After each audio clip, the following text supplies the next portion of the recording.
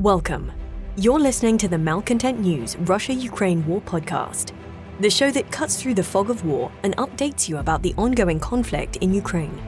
Don't forget to like, comment, and subscribe on Apple Podcasts, Spotify, and Google Podcasts. Hello, I'm Marina Yevshan, co-host of the Russia-Ukraine War Report podcast, and today is October the 15th, 2023. It's been 3,519 days since Russia's illegal occupation of Crimea on January 27, 2014, and 1 year and 234 days since Russia expanded its war of aggression against Ukraine. Today's podcast covers the key events that happened over the weekend. During today's podcast, you can use a Russia-Ukraine war map to help you visualize the areas discussed, and there is a link in the podcast description. There are more updates today. The Russia-Ukraine War Report is compiled by our team from around the world. Today's report includes information from our direct contacts and journalists in Ukraine, the Russian Ministry of Defense and the Ukrainian General Staff of the Armed Forces of Ukraine morning reports, operational commands north, south, and east of Ukraine, open source intelligence, our in-house team of analysts and geospatial experts, and pro-Ukrainian and pro-Russian mail bloggers and social media channels with a track record of trying to be accurate. We have one mission, the truth, because the truth matters. Let's start with the daily assessment. We maintain the soft response by Ukraine's allies after Russian aggression on Ukraine's border will eventually lead to a significant incident that could result in military intervention, with Romania reporting another drone strike on Saturday. The Ukrainian summer-fall counter-offensive is likely reaching its culmination point due to a number of factors, even though Ukraine still maintains significant combat potential. We maintain that the Russian Federation has launched multiple large-scale attacks in an attempt to force Ukraine to utilize its reserve forces and accelerate the consumption of ammunition, with the United States military aid remaining in limbo. While Russia has taken the initiative in 3 areas of operation, AO, the poorly executed offensives have caused catastrophic Russian losses. We assess that the new Russian offensive has exposed the degradation of their artillery capabilities due to a shortage of replacement barrels, a lack of powder charges, and the reluctance to use full charges for maximum range to preserve the lifespan of existing barrels. The removal of the United States Speaker of the House, Kevin McCarthy, has put future Ukrainian military operations at risk. We further assess that the abrupt ending of US military aid will be catastrophic if a resolution is not reached within the next 11 to 18 days. We are pessimistic that Congress is capable of seating a new speaker in the near future. Additionally, Western partners are not meeting their promised military training, including for F-16 pilots, heavy equipment and ammunition delivery dates, and these continued delays are negatively impacting Ukraine's military capabilities. The Kremlin is using the Israel-Hamas war as a distraction in the information space to fracture support for Ukraine further, and has engaged in large-scale disinformation campaigns. We maintain that Russia is stockpiling missiles for large-scale attacks on Ukraine's energy infrastructure as the weather continues to degrade and the activity to destroy Ukraine's electrical system has started. Finally, while the possibility of an intentional nuclear accident caused by Russian occupiers at the Zaporizhzhia nuclear power plant remains low, the threat should be taken seriously. Once again, today's action report starts in Kharkiv. In the Kupiansk operational area AO, the situation remains challenging for Ukrainian forces. Mutual combat continued near Sinkivka and east of Ivanivka, and Ukrainian forces conducted offensive operations near Liman Pershий. The commander of the ground forces of the Ukrainian Armed Forces, Colonel General Alexander Syrsky, said that the situation in the Kupiansk region was difficult. Quote, "The enemy, after the losses inflicted, recovered in 2 months and began active offensive actions in the Kupiansk direction. Heavy fighting continues. The main objective of the enemy is the defeat of the grouping of our troops, the encirclement of Kupiansk, and the withdrawal of Ukrainian forces to the border of the Oskil River." Unquote. Relatives of Mobiks assigned to the Russian 12th Guards Tank Army appealed for help, claiming 42 members who rioted are being held in an illegal basement prison. Quote, "On October the 7th, the guys came under artillery fire, which led to the loss of more than 300 people. For refusing to continue the offensive without sufficient weapons and ammunition, the survivors were taken to Zaitsevo the next day. They reported that they were being held, tortured, and beaten. They took away the phones, and no one else got in touch." Unquote. The Mobiks are from the Moscow region, and family members contacted the local prosecutor's office, who never responded. Moving on to the situation in the Donbas, we start in Luhansk. In the Svatove AO, the intensity of the Russian attacks is unchanged, with several assaults in the direction of Makiivka. Family members of the Tatarstan battalion from Kazan appealed for their Mobik family members to be rotated from the zero line.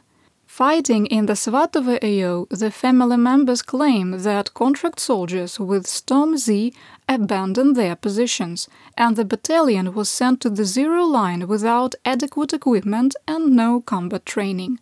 The family members said the battalion was suffering, quote, "colossal losses," and every minute there are reports of wounded and dead.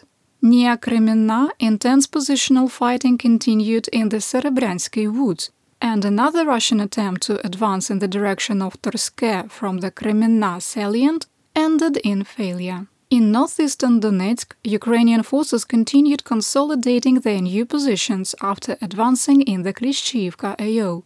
Russian forces tried to counterattack in the direction of Klishchiivka and Andriivka without success. Intense fighting continued in southwestern Donetsk. In the Avdiivka AO, the General Staff of the Armed Forces of Ukraine, GSAFU, noted a decrease in the intensity of fighting in the Avdiivka and Mariinka areas, while adding that they remain the most difficult regions in the theater of war. From the southwestern landings of the Plateau and Vasela, Russian troops again tried to advance toward the Terrakon in the direction of the Avdiivka coke plant without success. A brief video clip showed a lone dead Russian soldier on the north slope of the waste heap. Russian sources showed Ukrainian machine gun position on the Terrakon coming under artillery fire, confirming that Ukraine maintains control of the heights. Russian mill bloggers reported that Ukraine had extensively mined the approaches in many areas, further complicating advances. A graphic photo showed a dead Russian squad next to a truck and a BTR-50 PK armored personnel carrier, APC. The BTR-50 was introduced in 1952, and production ended in 1970. The APC is based on the Soviet-era PT-76 amphibious light tank that entered service in 1951. The PK variant entered service in 1958 and included thin armor added to the roof. Like other Soviet-era APCs and infantry fighting vehicles of the era, they have a fatal design flaw with dismounts using top hatches to exit, exposing them to enemy fire. An unknown number have been removed from deep storage and brought to combat readiness. On the other end of the spectrum, a Russian video showed one of less than a dozen experimental BTR-90s in the Avdiivka area. The APC was built between 2006 and 2011 and was supposed to be deployed with the Rosgvardia, but the program was cancelled. The appearance of a BTR-50 and a BTR-90 in the same offensive is another indicator that Russia's limitless supply of heavy weapons does have limits. GSAFU reported that Russian attacks continued in the area of Tonenke, with no change in the situation. A prominent Russian mill blogger reported a Russian offensive near Severne failed. Russian forces continued their attacks in the direction of Pervomaiske from Piske. and continued to suffer significant losses in personnel and armor. Near Vodyane, a Ukrainian drone captured a column of Russian armored vehicles bunched up, with one running over its troops and then stopping. While one panicked soldier was trying to remove his foot stuck under its tracks, it was hit by ammunition and exploded. We link to all of the pictures and videos mentioned in today's podcast in our daily situation report. Information on how to become a subscriber is in the podcast description, or you can search Patreon for the more content. Russian male blogger Yuri Yevich appealed for medical personnel to take a volunteer vacation in Donetsk due to the extreme casualties caused by the failing Russian offensive. Quote, "Our guys are suffering losses. There is a catastrophic shortage of surgeons in Horlivka and Donetsk. We ask all doctors, primarily surgeons and anesthesiologists who have a conscience and remember their medical oath, to find the opportunity to take a vacation and go to Horlivka Hospital No. 2 for at least a couple of weeks and help with the treatment of the wounded." Unquote. Another Russian volunteer appealed for body bags, saying they are badly needed and there is a horrible deficit in Donetsk. She confirmed what Yevich reported, adding, quote, "The guys in hospitals, there's loads of them, really loads, and they really need the help right now." Unquote. Quick assessment. While the intensity of attacks has declined, it is important to note that the fighting is still fierce, and instead of multiple battalions attacking at the same time, it is now companies. Russian forces have punched through Ukrainian defenses in several areas, but have been unable to gain military control of these regions. In the Mariinka AO, Russian forces, supported by the Russian Aerospace Forces, VKS, continued their attempts to capture Mariinka, launching 10 attacks with no change in the situation. On Saturday, southeast of Vuhledar, intense fighting was ongoing near Novomykhailivka. Russian forces made marginal gains north of Solotka in the direction of the settlement, and the war map was updated. In the Staromlynivka AO, Russian sources claimed that Russian troops launched a counterattack in the Staromayorske area that was unsuccessful. Continuing along the line of conflict, here is today's update for Zaporizhzhia. Brigadier General Alexander Tarnavsky, commander of the Operational Strategic Group of Troops Tavria, reported that Ukrainian forces carried out 1,876 fire missions, while Russian forces responded with 901. Ukrainian forces have maintained a 2-to-1 artillery advantage for the last 6 days. The psychological impact of relentless artillery strikes has caused some Russian troops to reach their breaking point, with a squad surrendering to Ukrainian forces. We are seeing a sharp increase in the number of videos showing Russian troops surrendering, indicating that Ukrainian forces are likely having more tactical success than currently reported. Director of Communications for Operational Command South, OCS, Captain Natalia Humenyuk, said that Russian forces were conducting more airstrikes during the night, while the volume of Russian artillery strikes continued to decrease. Moving to assessment. There have been multiple reports from Russian units and mil bloggers for weeks of a growing problem with worn artillery barrels and a shortage of powder charges. The barrels are wearing out due to overuse and Russia's inability to forge replacements due to their dependency on imports and a lack of technical capability. Russian artillery units have been told to reduce the total number of fire missions and conserve powder charges. The charges are what launches the artillery shell, and you can use multiple charges to increase the distance a shell travels. The more charges used, the faster the barrel wears out. With a worn barrel, you risk a catastrophic failure known as banana peeling. Russia had a problem with worn barrels a year ago and was able to raid their reserve equipment for spare parts. That resource is becoming increasingly limited. Russian artillery fire is down 55% to 65% compared to June 2022, but none of this is to suggest that Russian artillery is facing an imminent collapse. Ukrainian ground forces have been vocal that Russian troops have reached parity with drone warfare. The challenge for Russian commanders is their dependency on artillery to support their military doctrine and battlefield strategy. According to the Book of Russian Warfare, you need 2,000 shells per square kilometer per day to support offensive operations.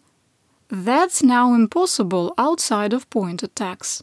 South of Orikhiv, the Russian Ministry of Defense reported that Ukrainian forces were on the offensive at Verbove, and a prominent Russian mail blogger reported that Ukrainian forces continued offensive operations on the northern edge of Novoprokopivka. Intense mutual fighting was reported west of Robotine, with the Ukrainian forces reportedly attempting to flank the Russian garrison in Kopani.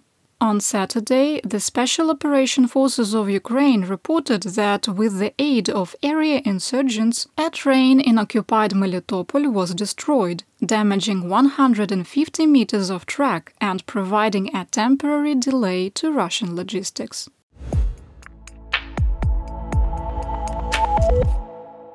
It's time to talk about the Black Sea, including the countries of Romania and Bulgaria, occupied Crimea, and the Mykolaiv and Odessa regions.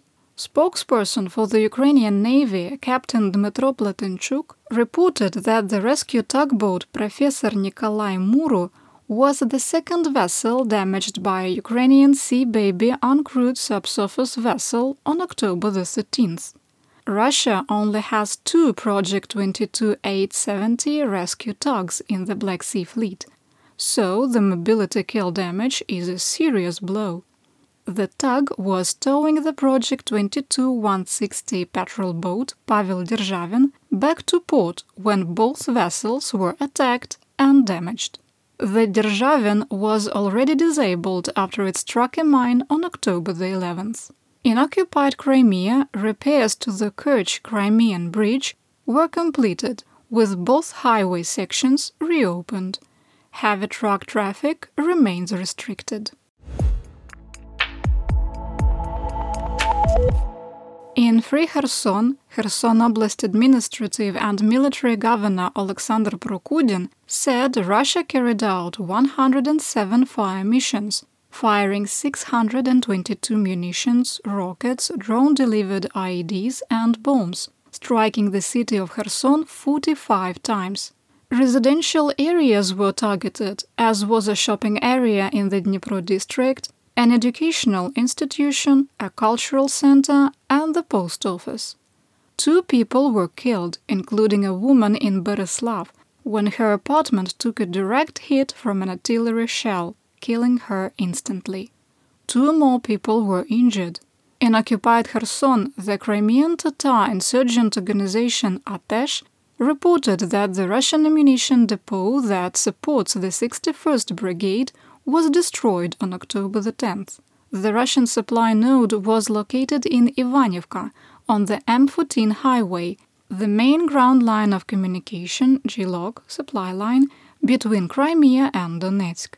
Multiple Russian sources reported that Ukrainian forces targeted 3 bridges with precision munitions and rockets fired by HIMARS in Novakakhovka, Tsukury, and north of Chornyanka, targeting the T-2206, T-2210 and T-2202 highways, all critical Russian GLOGs. Let's talk about events that happened on the Russian front. Armod claimed that 27 drones were shot down in the Kursk, Bryansk and Belgorod regions. Debris landed in the Kursk village of Zorina without causing significant damage or casualties.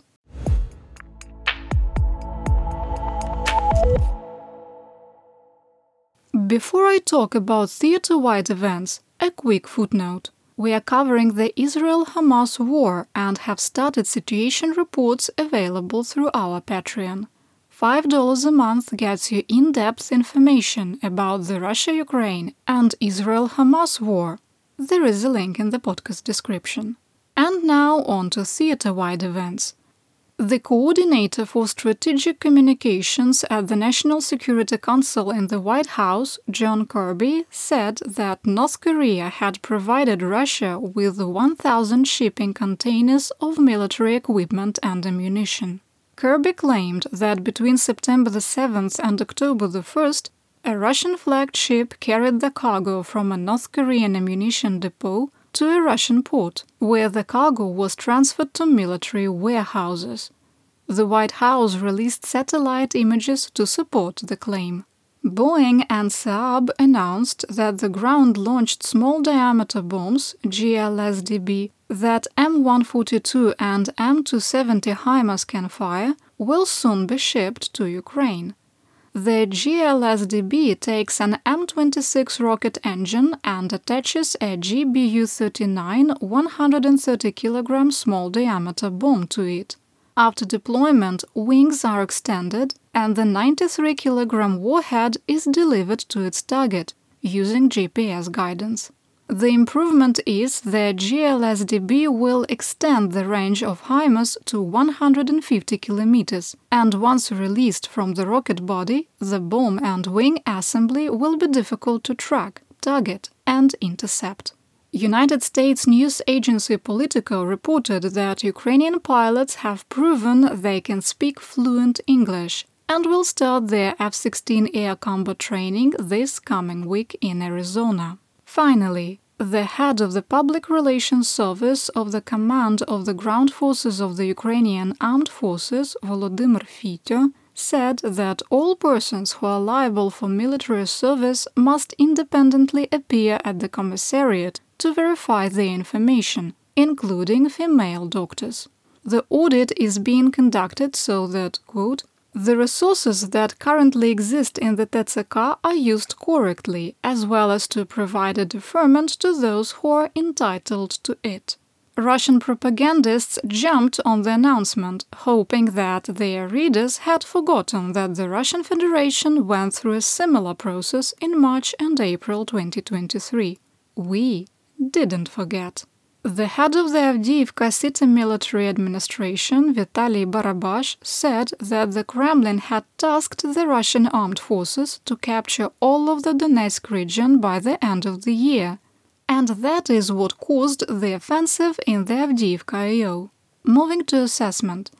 Based on the catastrophic losses Russia has suffered this week, clear signs of equipment shortages and a lack of artillery support, and the amount of territory that needs to be captured from Siversk to Velika Novosilka north to Kramatorsk and Slovyansk, it is practically impossible for the Russian Federation armed forces to complete this requirement by the end of the year. It would take a catastrophic collapse of the Ukrainian military or the introduction of sea-borne weapons. The Prime Minister of Poland, Mateusz Morawiecki, said that his nation would continue to transfer weapons to Ukraine based on existing obligations and contracts, but called for other nations to help Ukraine more. Let me translate this for you. Hey, United States, get your act together. Morawiecki said, quote, we are currently transferring to Ukraine only weapons that it has contracted, as we ourselves are strengthening our army through production and procurement. And we encourage others to transfer weapons to Ukraine. Unquote. I'll give you a moment to protect your favorite coffee cup before I read today's last entry. Ready? The deputy head of the Office of the President of Ukraine, Igor Zhovkva, said that the Center for Training F-16 pilots in Romania, which was going to open in June, if you remember, will open by the end of 2023. Quote, unfortunately, very little attention is paid to the fact that Romania will provide its airfields for the training of Ukrainian pilots. It was also discussed, and by the end of the year the corresponding training center will open. It will not only be for Ukrainian pilots, it will be for NATO member states. But Ukrainian pilots will train at the same level as pilots from Romania and other NATO members. They will train on planes provided to them by members of the Aviation Coalition." Unquote.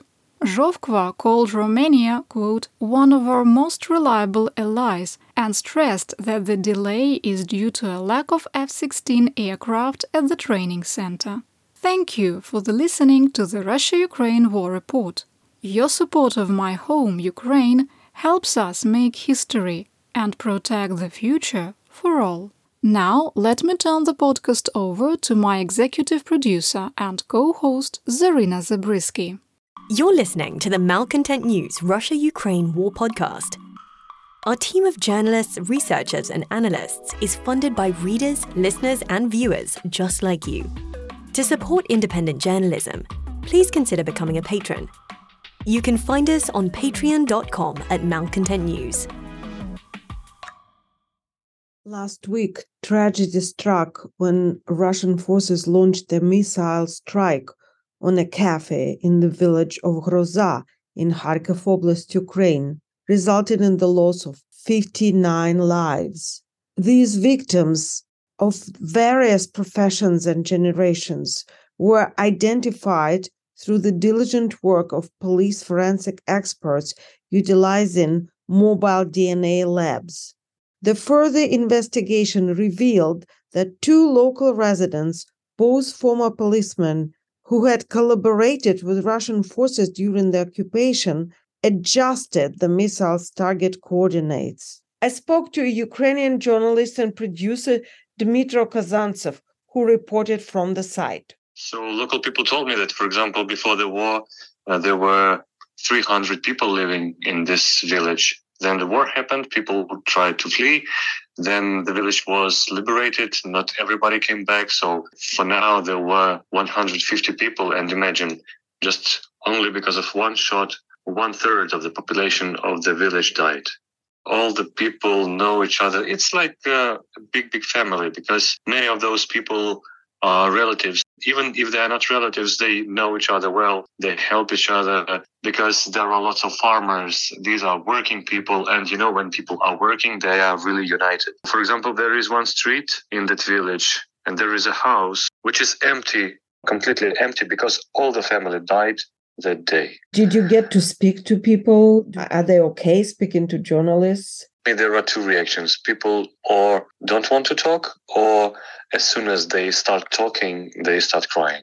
Because the war is going on a very long time already. And it seems like we saw a lot, but for these people, this is something unbelievable. We saw a man, he was riding a bicycle. If I'm not mistaken, his name was Volodymyr. And he said that he lost his wife, his son, and his daughter-in-law. And he stayed with 2 grandchildren.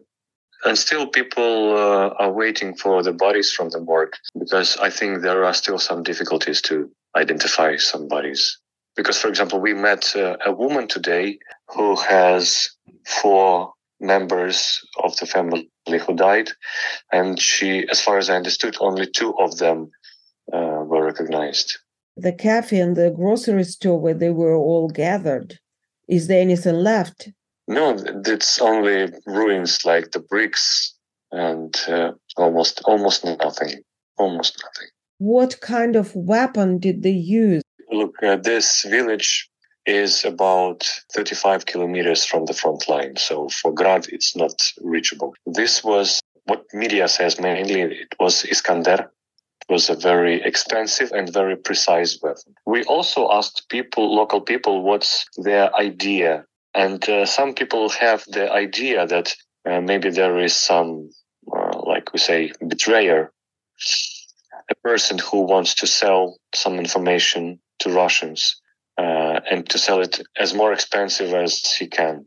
Everybody knew that would be the morning ceremony for a military guy. So people say that probably this betrayer could tell Russians that if it's the ceremony dedicated to the military, probably a lot of militaries will come to the place. And probably that was the reason why Russians decided to use this precise and very expensive weapon to kill so many people at once. We talked to local people. They said that there were no militaries because all the 51, 52, 50, half 100 people who died, they are all civilians. All civilians. There was a child among them.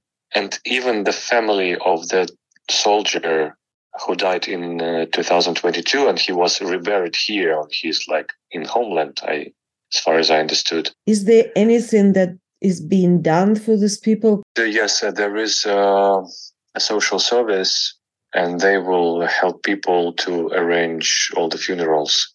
And right now they are preparing the place for maybe at least 40 graves.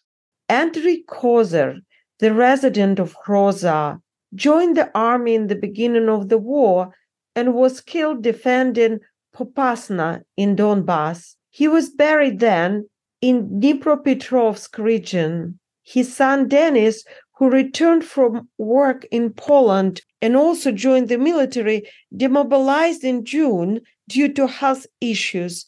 Denis, his mother, Andriy's wife, decided to bury Andriy at their home village of Hroza. The explosion killed Denis, his mother, his wife, grandparents, and mother-in-law.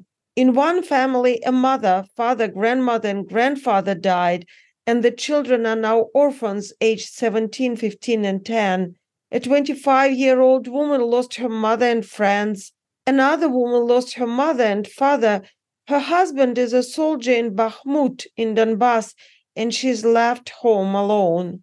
Volodymyr, a 70-year-old Hroza resident, lost his wife of 50 years, his son and daughter-in-law. Another elderly resident lost his whole family, except for his 3 grandchildren, and he now will be raising them alone.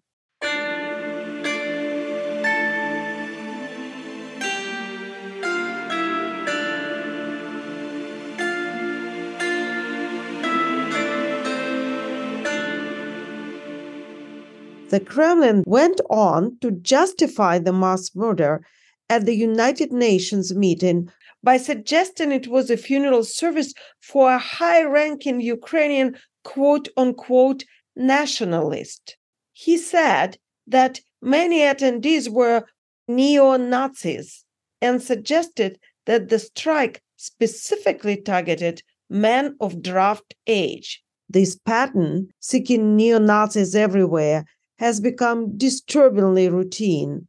Last summer, the Kremlin went to the extent of accusing Israel of supporting their, quote, neo-Nazi regime, unquote, in Kiev. Furthermore, Russian Foreign Minister Sergei Lavrov revived an anti-Semitic conspiracy theory by claiming that Adolf Hitler had Jewish blood, a statement Israel found unforgivable and outrageous. After October 7, 2023, when the world witnessed Hamas launching an attack on Israel, Vladimir Putin failed to send a formal condolences to Israel.